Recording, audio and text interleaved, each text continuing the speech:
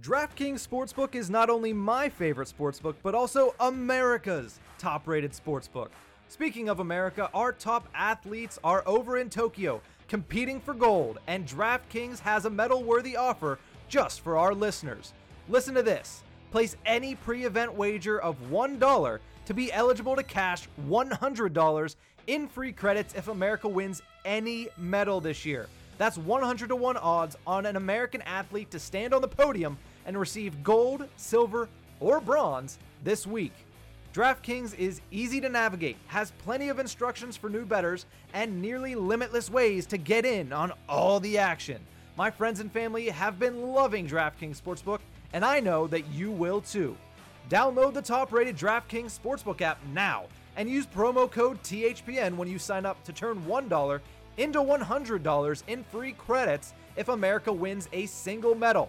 That's code THPN to turn $1 into $100 in free credits. For a limited time only at DraftKings Sportsbook. Must be 21 or older, New Jersey, Indiana, or Pennsylvania only. New customers only. Restrictions apply. See DraftKings.com/sportsbook for details. Gambling problem? Call 1-800-GAMBLER.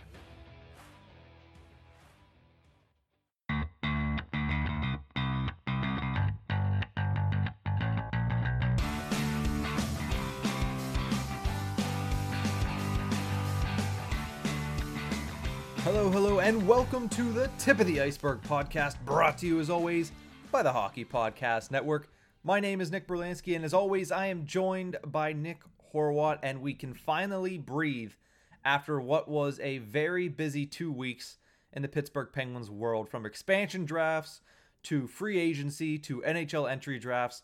It is all behind us, and the picture seems just a bit more clear as to what the Pittsburgh Penguins are going to look like next season. With that in mind, we do have a couple of signings that we want to talk about. We didn't really get to talk too much about Brock McGinn, so we will get into that a little bit more deeper in this episode, as well as talking about the Danton Heinen signing, considering that happened after we recorded last week. So we're going to talk about McGinn and Heinen, and we're going to just ask the simple question. Right now, does this team look like they could make the playoffs? And then we'll finish off with the Pence Bowl as we always do. But Horwat, before we get into all of that, I do want to ask your opinion on the Marc-Andre Fleury saga, as it seems to have come to an end here with him agreeing to play for the Chicago Blackhawks. My thoughts are it's sad, but it's not surprising, because I don't remember if I said this on recording last week or not, but when the subject of retirement was brought up for Fleury, I think my first thought was, that doesn't feel like it would be his retirement on his own terms. That's not his decision, really. I mean, yeah, it would be, because it would be forced upon him, but it's not completely him saying, my body can't do it anymore, or I'm not getting another contract, or so, whatever it may be. A team still wants him, despite how garbage the organization might be at the moment. A team wanted him to play for them. And no matter what happens with the Chicago thing, they're not going to, get rid of the team. They're still going to be around. They're one of the original six. They're going to still be here. They're still a storied franchise to play for, and that still means something to players. So I'm not shocked. I'm also not surprised the Penguins didn't take a shot at him. I get what everyone has been saying about the Penguins and looking for a veteran goalie and wanting to move on from Jarry or make him a 1B or a 1A with a 1B or whatever it may be. But at the same time, and I know GMs lie all the time, but Hextall has said on multiple occasions that he is still confident in Jarry and that he and DeSmith will be returning next year. So get used to it, I guess. Maybe a move is still going to happen. I don't know. But I'm going to take Hextall's words at face value for the moment and say we're stuck with Jarry, so get used to it. Maybe he can bounce back. Bob Grove, Penguins historian, expert, but reporter said that it's still too young in his career to completely write him off, and I kind of agree with that. So for the Fleury thing, obviously, I just didn't feel like he was going to retire. Was it an awful, awful situation for him in Vegas? Yes. That's not how a team should be handling their players, and they have the reputation for that. So there's that part of it. So It doesn't surprise me that's kind of how it ended. But it does surprise me that it was the Blackhawks. I think that's the biggest surprise here, is that was the team that did it. In the midst of their saga right now, they decided to go out and try and, awful phrasing here, but they tried to go out and cover it up by signing a bunch of good players and notable players. Yeah, so it sucks that Chicago. I think that's the worst part of it. If you would have said Fleury's going to, I don't know, give me almost any other team, Arizona, that's kind of a bad one. If you would have said Fleury got dealt to Dallas before they signed whoever they signed, Holtby. If you would have said he went to Carolina before they signed everyone, or if you would have said New Jersey, I'd have been like, yeah, no, that makes a little more sense because it's a team that isn't going through some shitty situations, and it's a bit more of a likable team, in my opinion. So it sucks that it's Chicago. I'm not surprised that he's playing because, again, it's not his decision to retire, and he still has a lot left in the tank. He still has something to give. He's got something to prove. So I'm not gonna like it. It'll be the ugliest thing ever seeing him in a Chicago Blackhawks uniform. I think Vegas at least made a little more sense. There was circumstance to that. This is just the meme of The Godfather. Look how you've massacred my boy. That's all it's gonna be. The first time they tweet a picture of it, I'm just gonna tweet that in response and let it be because that's the only words I have on it. I'm not shocked. I'm a little disappointed, but hey, he's a hockey player, and he'll be in the Hall of Fame one day, and that's when it all ends for him, right? That's when it's all good and settled. Yeah, and if you read the piece by Scott Powers in The Athletic detailing when he started to kind of soften on the idea of playing for the Blackhawks, you would have seen that retirement wasn't an option that he really would have liked. He was weighing this for his wife and kids, this decision.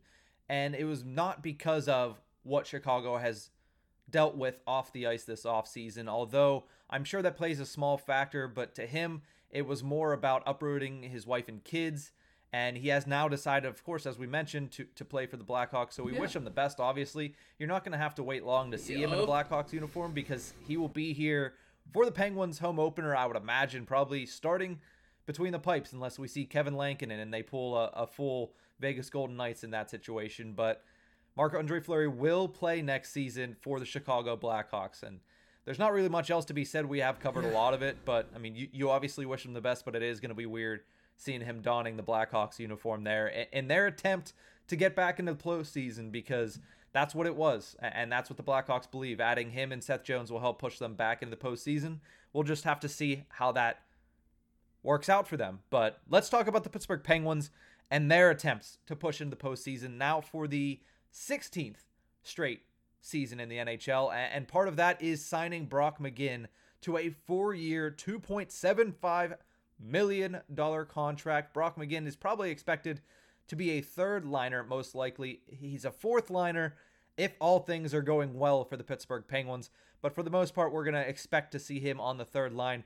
Horwat, now that you've had a couple days to collect yourself, because we did talk about this right as it broke on our last episode, but now that you've had a couple days to sink in, kind of look at the player, what do you think of this? I like it a lot. I liked it then, whenever we were in the middle of recording when it got announced, but I couldn't go too deep into it. I know I liked it then, and if I'm looking at the deal, I kind of don't mind that it's 4 years. Let's be honest, it's the Brandon Tanev replacement. It is. It absolutely is.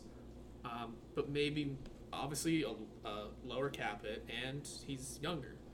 So he's got a couple of things going for him in that sense, that he is just a younger, cheaper Tanev. Can he perform the same way? I mean, he doesn't throw the body as much. But I feel like he might have a bit more of a scoring touch, a bit more of an offensive upside. I don't have Tanev's numbers in front of me, but I do have McGinn's, where you kind of have to take last season for a ton of people at face value. Not a full season. Yeah. It looks like McGinn may have been hurt. He only played 37 games and picked up 8 goals and 5 assists for 13 points in that span. Not terrible. Again, he played on a pretty good Carolina team that should have been better, I guess. I don't know how to put it, but he hasn't been a bad player. And like you mentioned before, the most Penguin fans think of him as is knocking out the Capitals in the playoffs. So he's already got that on his side for Penguin fans. I do see it as an upgrade from Tanev, though. It's cheaper. It's an easier contract to move, too, if you really do need to.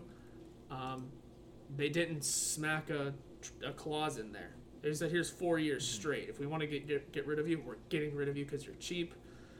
And I don't want to say we could retain some of that, but we could if completely necessary. So, yeah, it's a good deal. I like the signing. He should perform pretty well here, and he's going to be here for a couple of years. At least let's see how the first year goes and really pass judgment, because I think he's got the potential to really do something. Third line, fourth line guy, that should be useful. Yeah, you mentioned he had 13 points in 37 games. Brandon Tanev in 32 games scored 16, so very comparable when it comes to offense, but also when you think about it, Brandon Tanev, that was a high-powered offensive year for him. I think he was more offensive last season than we could have hoped for. I think he overperformed in that category, and we need to realize we don't really know too much about Brock McGinn because we've never really watched him in depth. From what I've seen, he can kind of score from all over the ice, but mainly does his business in front of the net, which is what the Pittsburgh Penguins need and what the Pittsburgh Penguins wanted. And also, the penalty kill for the Penguins was an issue last year, and Brock McGinn brings a little bit more of that, a lot more experience on the penalty kill. He's somebody that, along with Teddy Bluger and Zach Aston Reese, are going to be kind of the three heads of what's going to be hopefully a better Penguins penalty kill this year, and that's something that they can hopefully hang their hat on. But also, what you mentioned about 13 points in 37 games played, that's still an uptick in points per game for him from the 2019-20 season. I know he scored more points technically in 2019-20, but he had more points per game last season with Carolina. So it's not like he is regressing in the offensive category. He was a pretty good player for the Carolina Hurricanes. Like you said, it's a very deep team down there in Carolina, and we'll probably talk about them a little bit when we talk about whether or not the Penguins are going to make the playoffs. But Brock McGinn, I think, was a really good signing. You notice he was the only player signed to the main squad that was given more than a year. And I think that speaks wonders to what Ron Hextall thinks of Brock McGinn.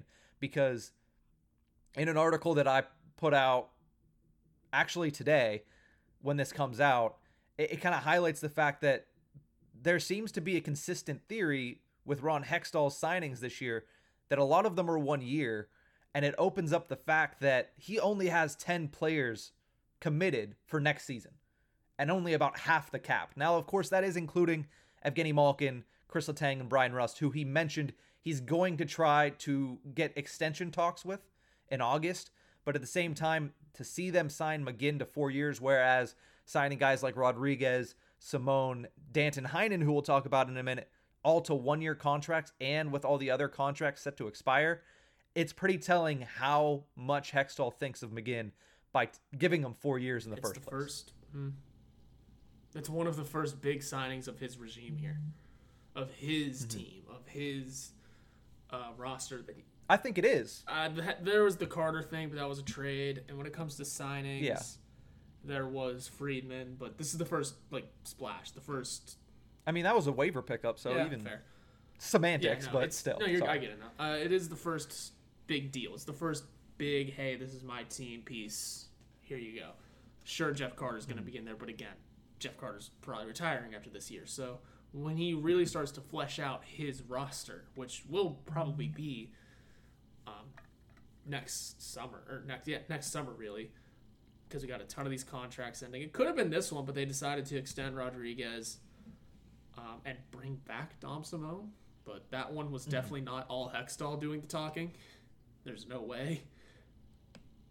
It'll be interesting to watch again. I think he's probably going to still try and shed Matheson if he doesn't have the same season. It'll be fun. I do like Brock McGinn. The signing's going to be a lot of fun, though.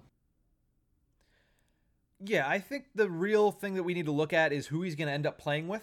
And once Evgeny Malkin is healthy, which is a big question mark heading into the season, I mean, as of right now, they've only said that he is definitely going to probably miss training camp. So we don't know if he's going to be ready for the beginning of the season. It does not appear that he will. But once he comes back, you would think Brock McGinn ends up playing on the wing with Jeff Carter. And I don't hate that if I'm the Pittsburgh Penguins. I've seen a lot of kind of mock lineups for the Penguins with the players that have been signed, and it looks better than it did before. Yeah. And honestly, and I'll talk about this in a minute and go on a tiny bit of a rant, but I don't think we need to take too much stock in what the opening night roster is going to look like. Game 1 of 82, I don't think we need to take entirely too much stock into that. That one, no, because Malkin won't be there. And we don't know how guys like Poulin, Legere, Hollander, we don't know how they're all going to perform in training camp. We don't know if they're going to greatly impress someone, and all of a sudden they're in over Rodriguez, or they're in over, I don't know who else they could be over at this point. You know what I mean? Someone could really impress. Zahorna could make the starting lineup, you know? There's all kind of variables that you really can't put that lineup out in August. I mean, when does training camp start? Late August? September. If I'm lucky enough, are they gonna have people there? Do we know this yet? We don't really have much information on training camp. We're just trying to get through the off-season. For what it's worth, I will try and find an open day if I can to go to one and report back what I can to here. Just to say I've gotten eyes on this team a little bit and who looks good and who doesn't, because first of all, I haven't been to a training camp in a long time. Last time I went to one was I don't remember, but I just remember Nikita Pavelchev. If anybody remembers the 6'9" winger from Penn State, I remember seeing him there. That's how long it's been for me. Yeah. But yeah, it'll be interesting. I'll try and make it out to one, and for what it's worth, you can't make the lineup right now because you don't know who's going to impress. You don't know who's going to completely fall apart, you know? And you don't know the opinions of Mike Sullivan about any of these players. Yeah, and who knows? Moves. Other than Dom Simone, you pretty much know how much he likes Dom Lord, Simone. He better not be on the first line. Good Lord, he better not be on the lineup to start.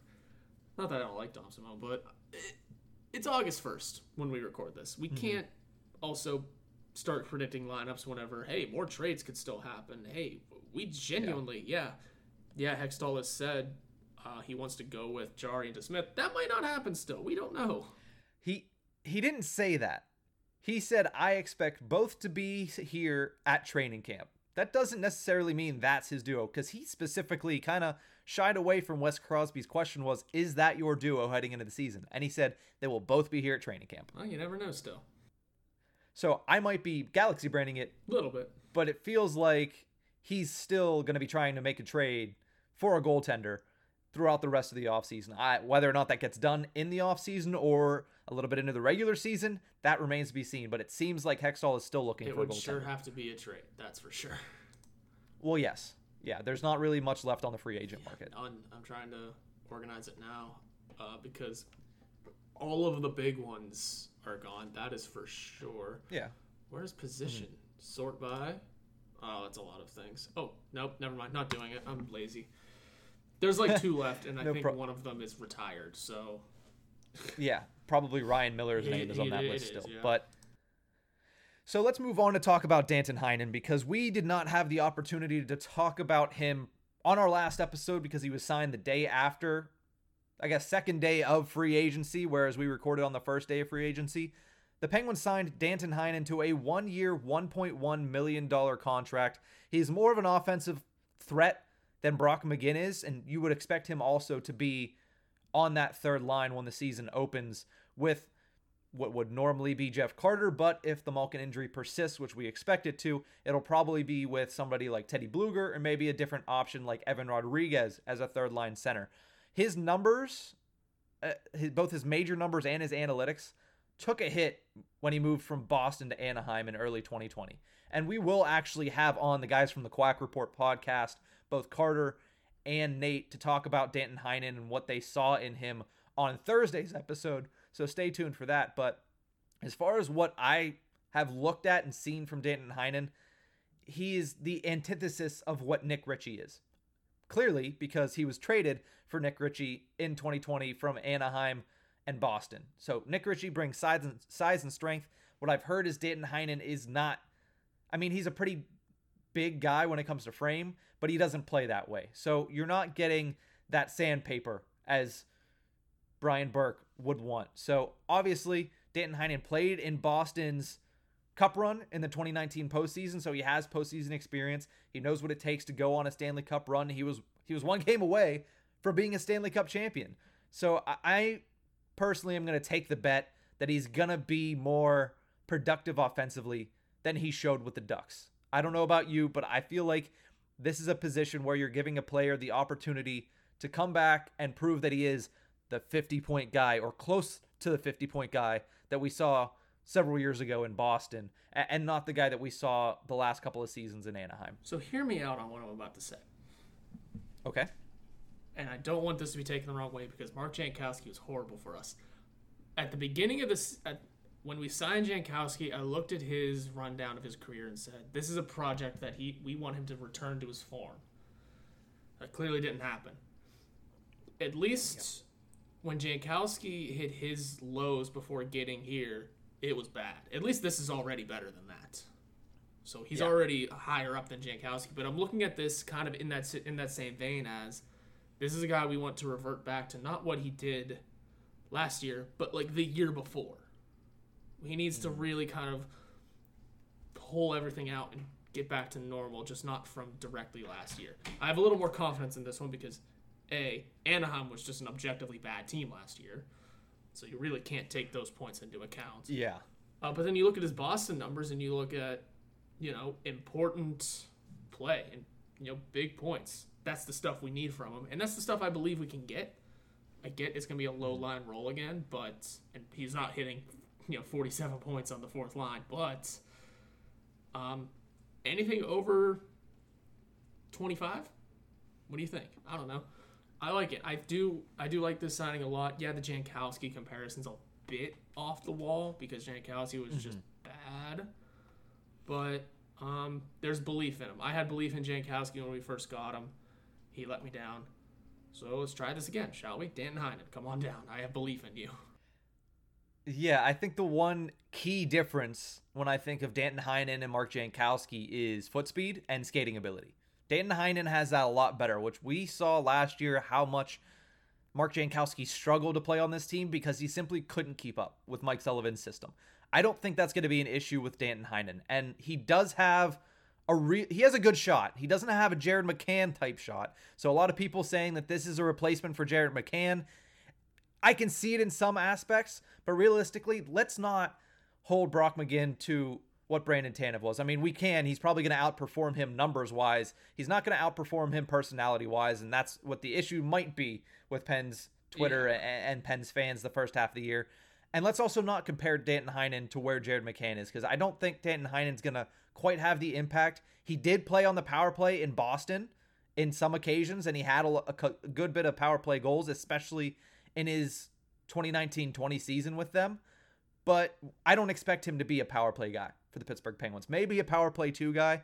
Let's just take it for what it is right now, and that is a 1-year, low-risk, possible, pretty decent reward signing by Ron Hextall. The whole McCann comparison that was wild to me. I think people are just trying to fill those spots with the players. Yeah, and they're just imagining what used to be there, which you cannot do. It's a different team now. It's a different team every year. Even in the years that we went back to back, it was still a different team. There were still changes made. Yeah. You couldn't. Who did Jake Gensel take?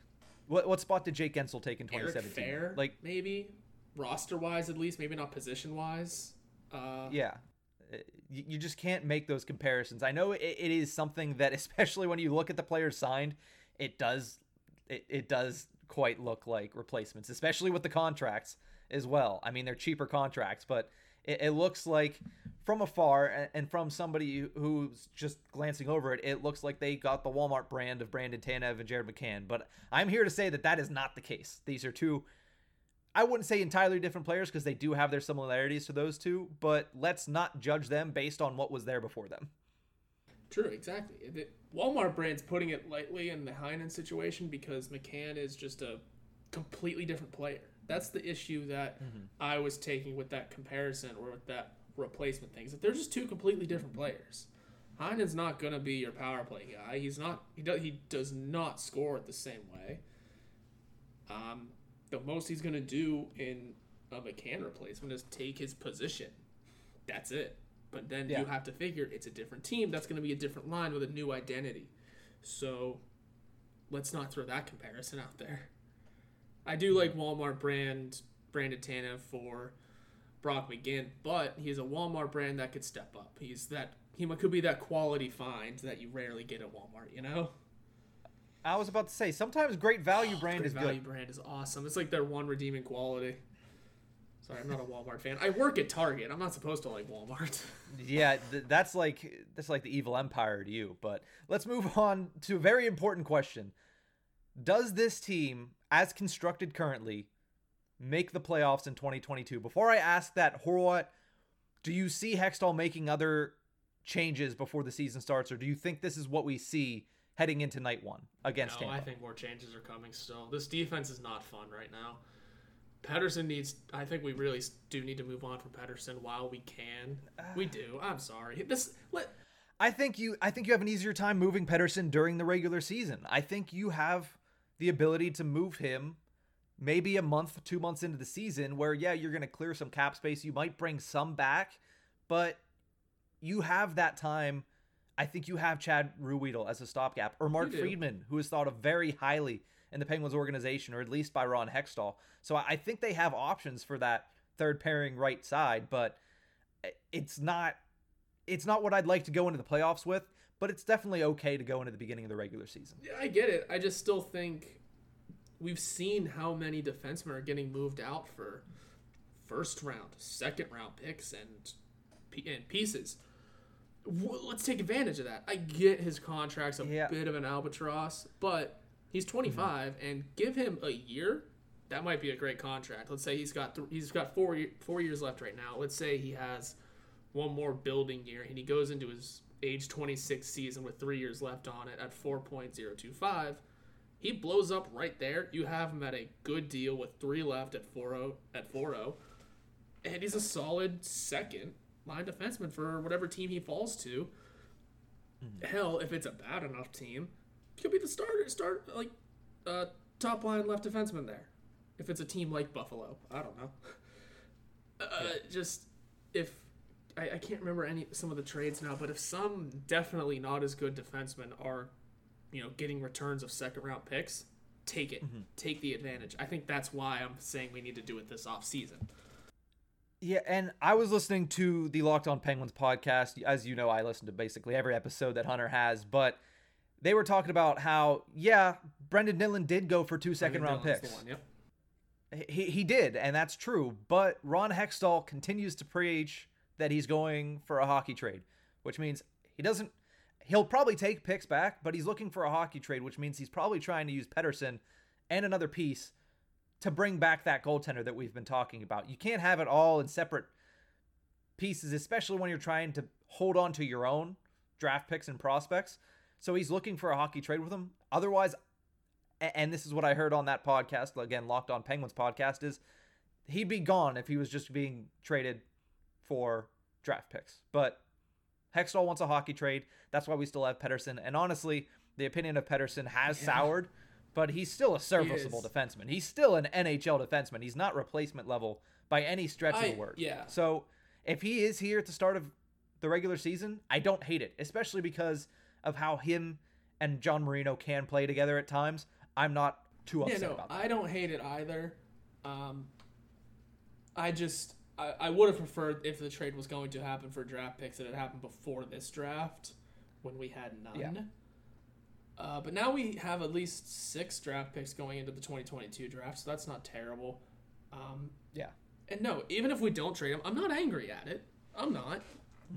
Am I a little upset at the contract? Sure, but at least I can look at Pedersen's contract and smile whenever I realize he's playing a line below Mike Matheson.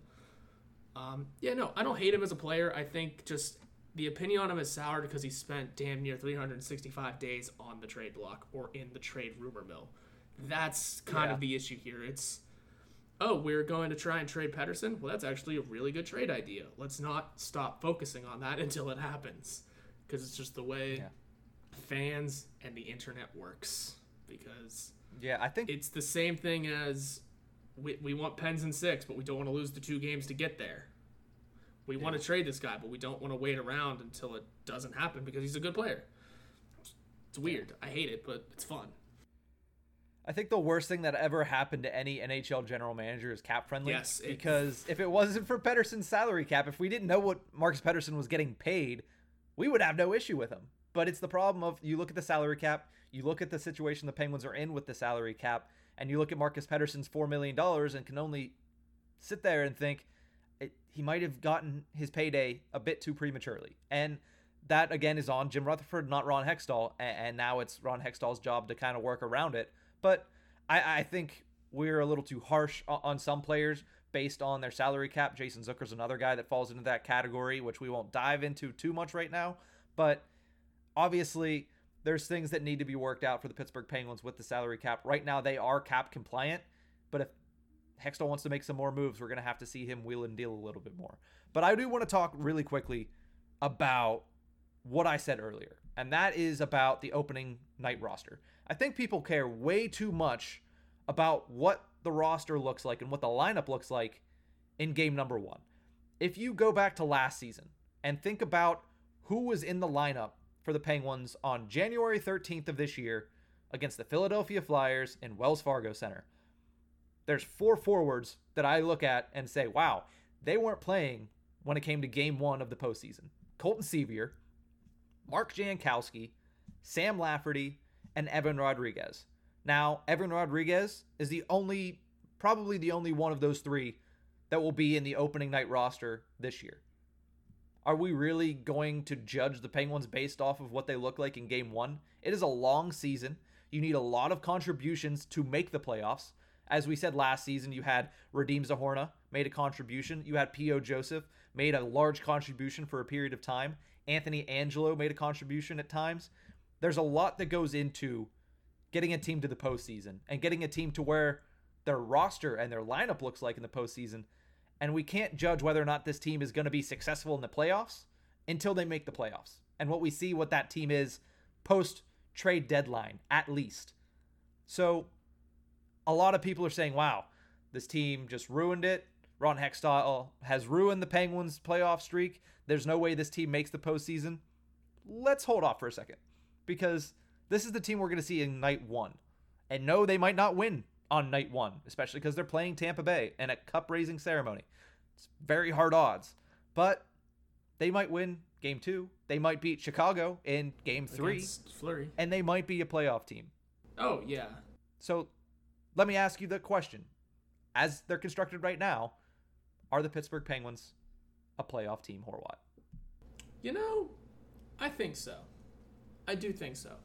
I think, and I'm going to galaxy brain my answer and saying, yeah, we have, now that divisions are back to normal and we're kind of playing everyone, we should take full advantage of taking the bad teams across the league. We should, I know it didn't happen last time, but we should handily take down the Western road trip.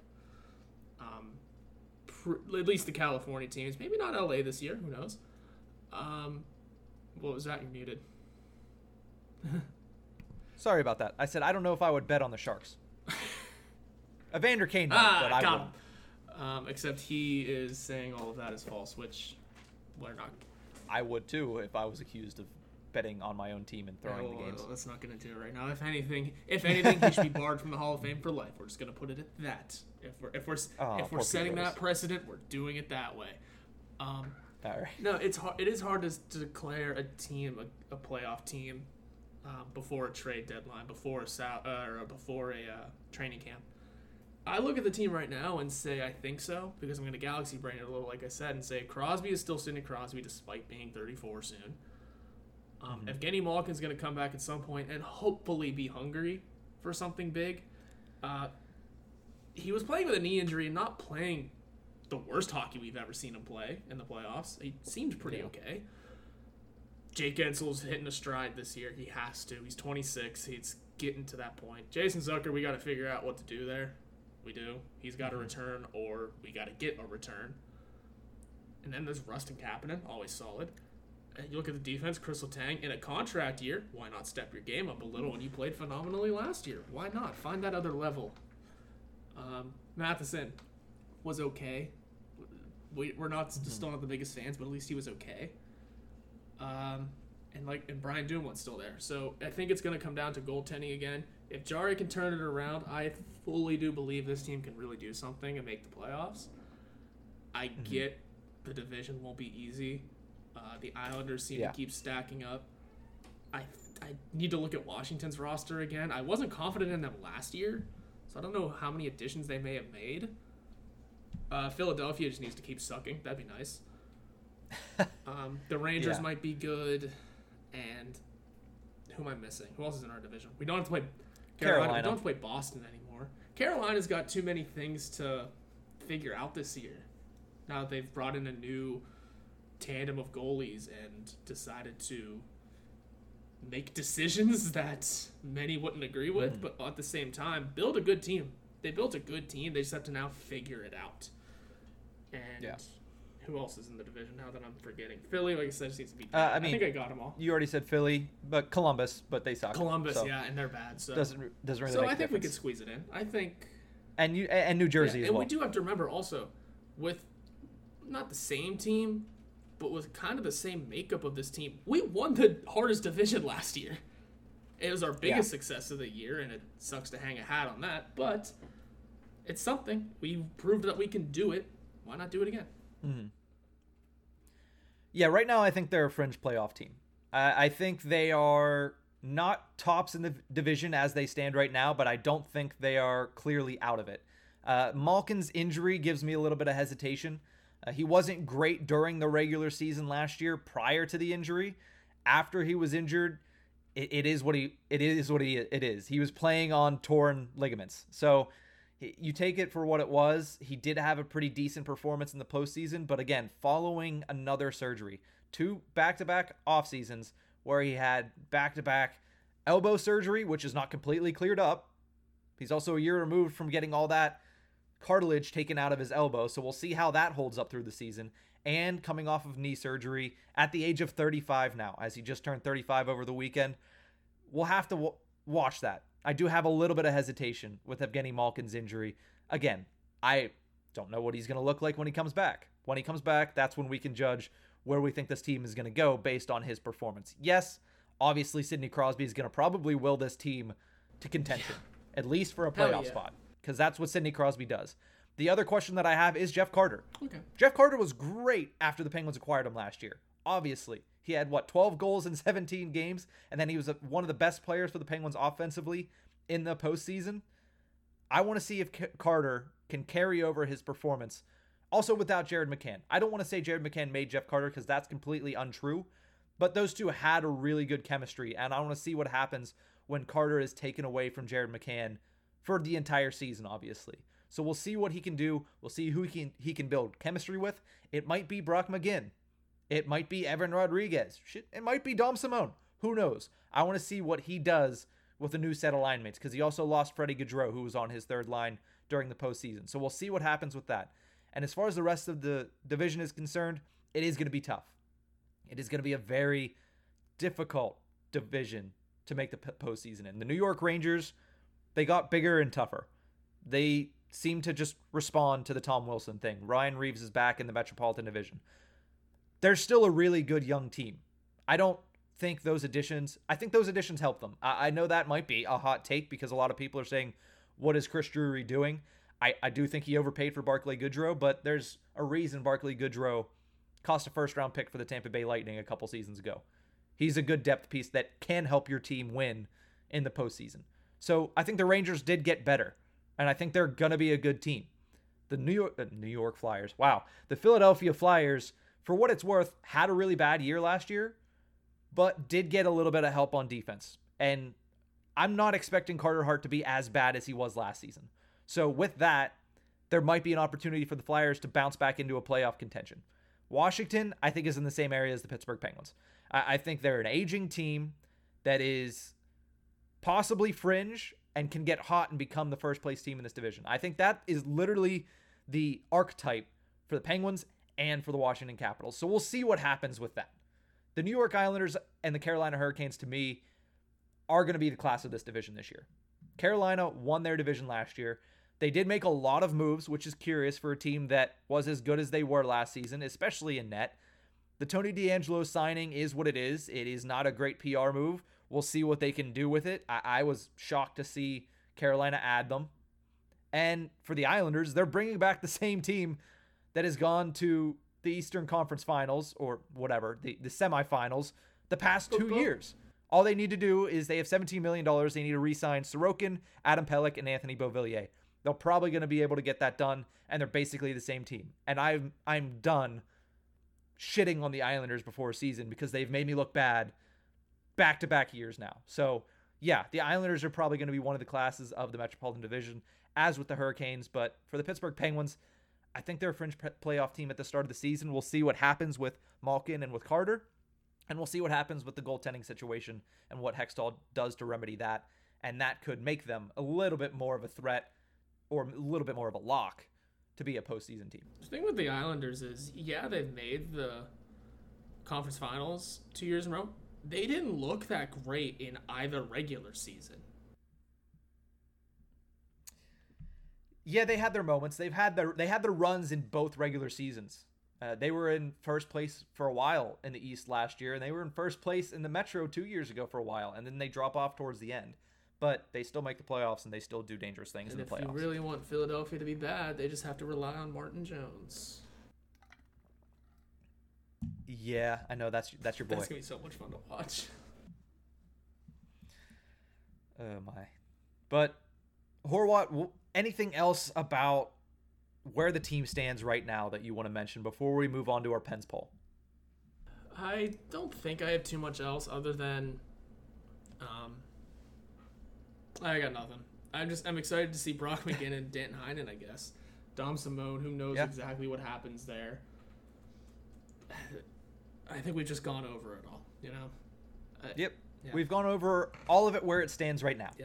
Yeah, and the rest of the division, who knows? I mean, everyone's playing everyone this year. It's not like we have to only look at the division. We do have to look at how many times we play outside of it and take into account that, I mean, a majority of our games come in, 41 of them are teams that are in the Western Conference. So, you only play your division so much.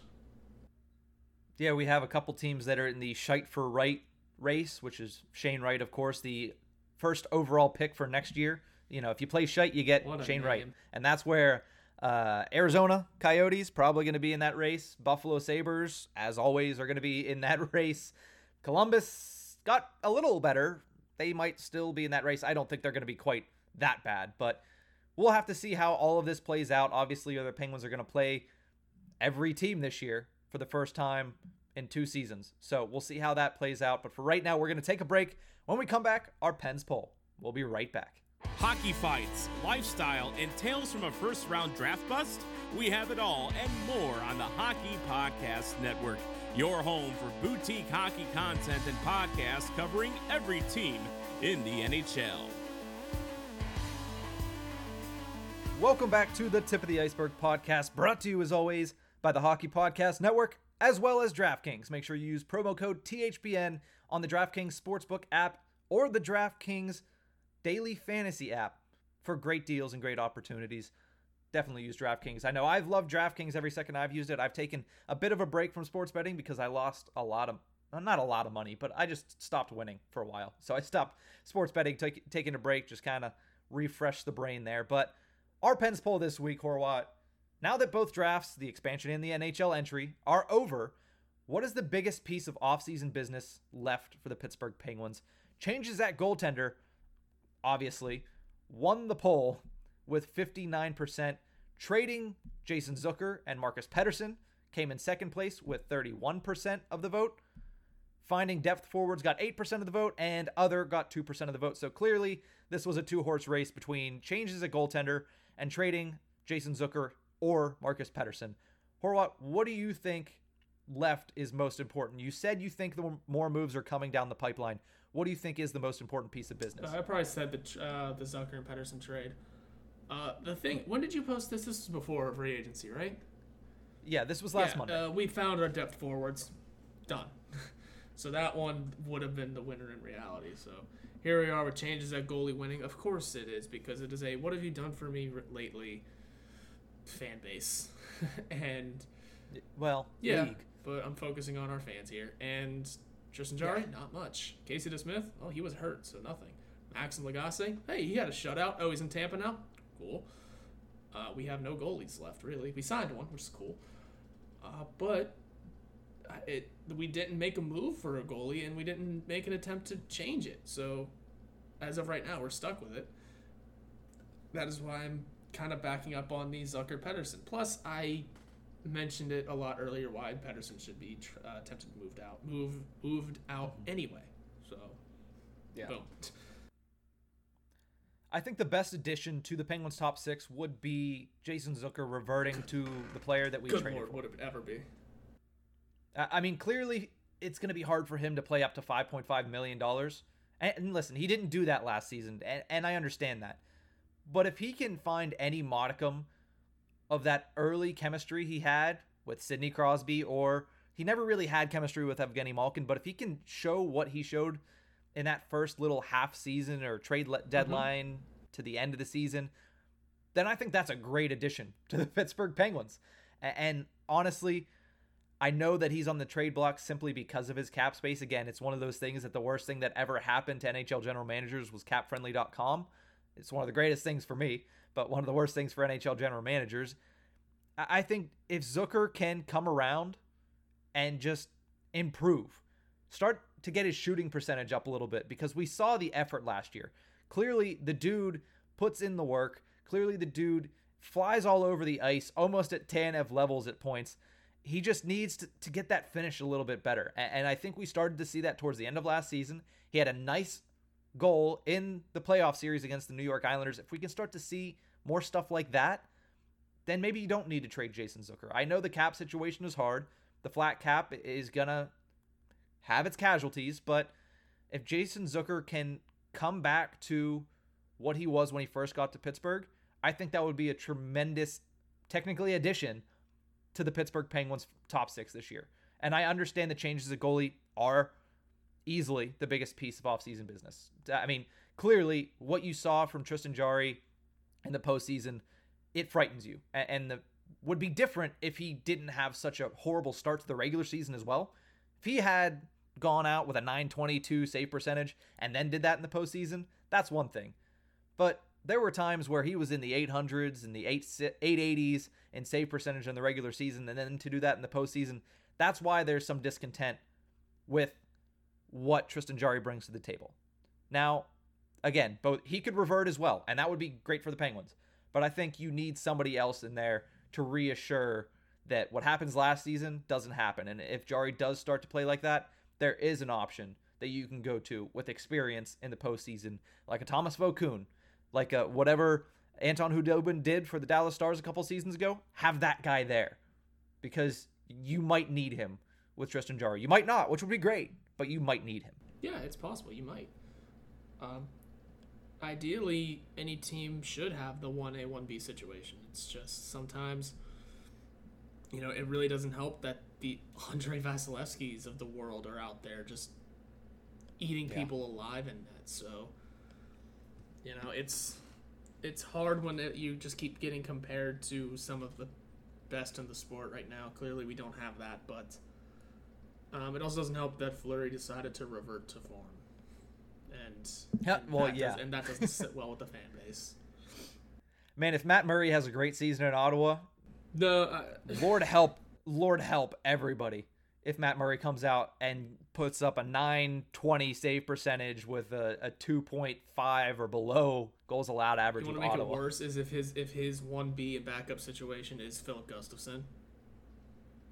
Which, again, prospect trade, it's still, and that's one that only, the diehards will understand, like us, because if you don't actually play in Pittsburgh, a lot of people just won't know who you are, so. Yeah, but no, I think that would be the biggest stinger, was if we lost Gustafsson to an awful, was that the Brassard deal? That was part of the Brassard deal, I'm pretty sure. Yeah, if Gustafsson pops off, I'm going to be mad. I'll be so mad. Yeah, well, we'll have to see what happens with all that. There's still not much to be done in the offseason for Ron Hextall. He might do something, he might not. He is kind of Fort Knox. And like I said, I have an article coming out today trying to decipher what his plan is for the Pittsburgh Penguins, both this season and in the future. So definitely go check that out. But before we go, one last piece of news for the Pittsburgh Penguins. Jake Guentzel got married over the weekend. Yay. He is off the market, ladies. Congratulations to Jake and his now wife, Natalie, who got married over the weekend. It was great to see the pictures of Chad Ruhwedel, Zach Aston-Reese, Teddy Bluger, all enjoying and all celebrating with Gensey. And obviously, this is all via Chad Ruhwedel's Instagram, so thank you to his wife, mainly, for posting those pictures. And, yeah, congratulations to Jake. I didn't even know he was engaged, but congratulations. It's great that he got this piece of business done before the season. Now, we'll see how he plays as a married man. Chad Ruhwedel? I'm sure it won't change much. How about Chad Ruhwedel just being every teammate's friend? He's a great guy. Give him a shot. Stuff. Give him a shot in the lineup. Let him play all 82. That's a morale boost right there. You put him in the lineup. That's just everybody's buddy out there, you know? I want to see what happens when he scores a goal this year, because clearly he's scored goals before, but I haven't paid too much attention to the reaction on the bench. I want to see him score a goal and see how happy everybody down the line of that bench is. He's everyone's friend. It's always his social media that pops off with this stuff. Yeah. He's everywhere and nowhere all at the same time. I'm sure he's made a lot of friends in the press box, because that's where he spent most of his time here in Pittsburgh. Yeah, but he's been the best he's been the best seventh defenseman for the Penguins that I can remember. Who else misses 40 games, 3 months, and is just like, yeah, I'll come in, put in 15 minutes, have a great Corsi, and have a couple shots on goal and not allow anything. So, you got to love Chad Ruhwedel. You got to love Jake Guentzel. Hopefully he pops off for another point-per-game season. Horwat, anything else you want to say before we let the folks go for the first time? Thanks to everyone who listened to the entirety of the last episode. I realized once we finished recording, everything was really long. How long did it end up being? Just about an hour and 20 minutes. It's been a while since we've put out an episode that long. But we also had a great interview. So if you haven't heard it before, go back and listen to our interview with Jesse Marshall on our last episode 68. If you only want to listen to the interview, that's out there. That's on YouTube. And yeah. Yeah, it's a ton of... Thanks to everyone who listened to that, because it's been a while since we had an episode like that. This one is starting to drag on. I'm seeing my thing hit 51 minutes. So, sorry again. But hey, I hope you like Hockey Talk. Yeah, I hope it was good content. I hope you guys all enjoyed the episode. Thank you very much for tuning in. That's going to do it for this episode of The Tip of the Iceberg, Season 2, Episode 69. Nice. It was a great episode. It was a nice episode. But we're going to see you guys on Thursday. Have a good week, Pens fans. You can follow us on Twitter at NickHorwat41 and at Nick_Berlansky. You can also follow the show's Twitter handle at Iceberg Podcast. This podcast can be found anywhere you get your podcasts from, so please subscribe and rate us on Apple Podcasts. We are brought to you by the Hockey Podcast Network. You can visit them on Twitter at HockeyPodNet or at thehockeypodcastnetwork.com. Every team, everywhere.